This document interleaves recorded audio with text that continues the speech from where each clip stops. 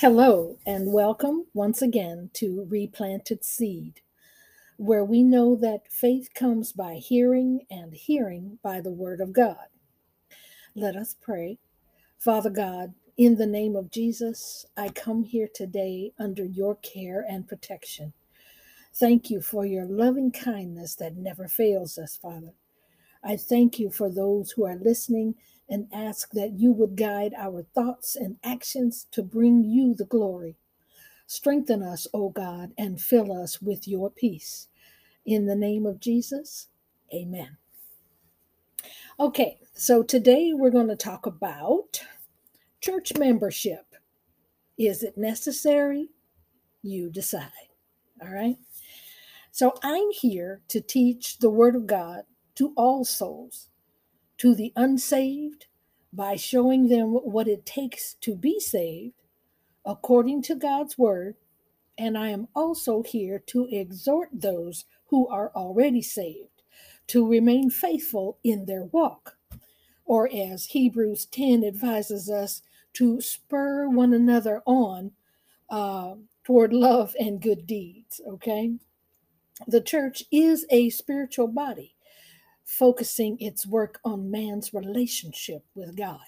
I'm just one of the many that assists with doing that. Praise God. Okay, so church membership.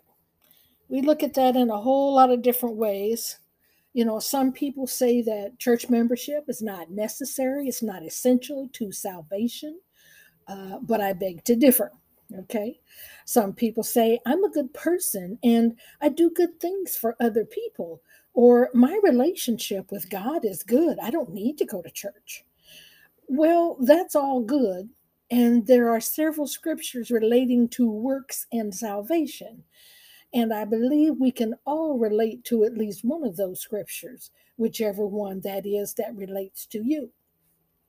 But was not Rahab the harlot also justified by works when she received those messengers and sent them out another way? For as the body without the spirit is dead, so faith without works is dead also. That's what it says in James 2 and 14 through 26.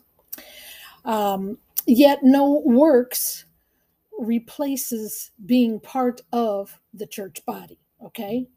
This church membership isn't speaking of the physical church building. This is speaking of the body of Christ. And who is the body of Christ? All right. That would be those who have come to Christ. They've heard the word of God and they believed it, which includes believing he died and rose on the third day. It would include those who have repented of their sins, those who have claimed Jesus as their Savior, and those who have been baptized, not sprinkled or splashed, but fully immersed in the water like Jesus was. Anything else is not scriptural. Did I get myself in trouble there? Okay, and I might say, okay, so show me where it is in the Bible. And you might comment, well, show me where it isn't in the Bible.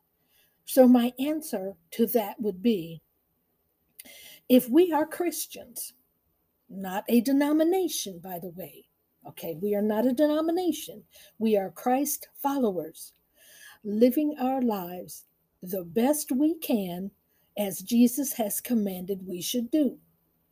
And Matthew 3 and 16 says, and after being baptized, Jesus went up immediately from the water. And there's the rest of the scripture there. You can read it for yourself. But this was the part that relates to what I'm talking about today.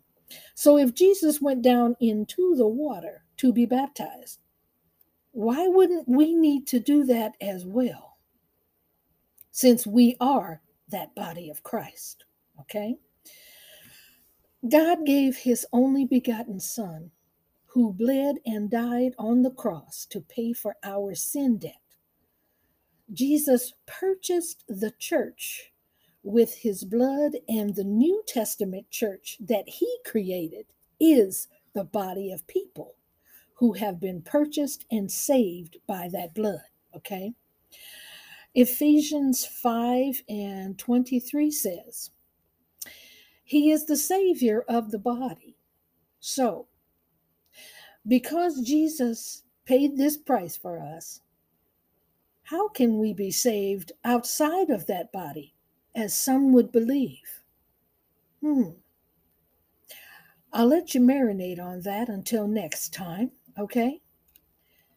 And then you can think it over and look up some things yourself. Church membership. Is it necessary? You decide.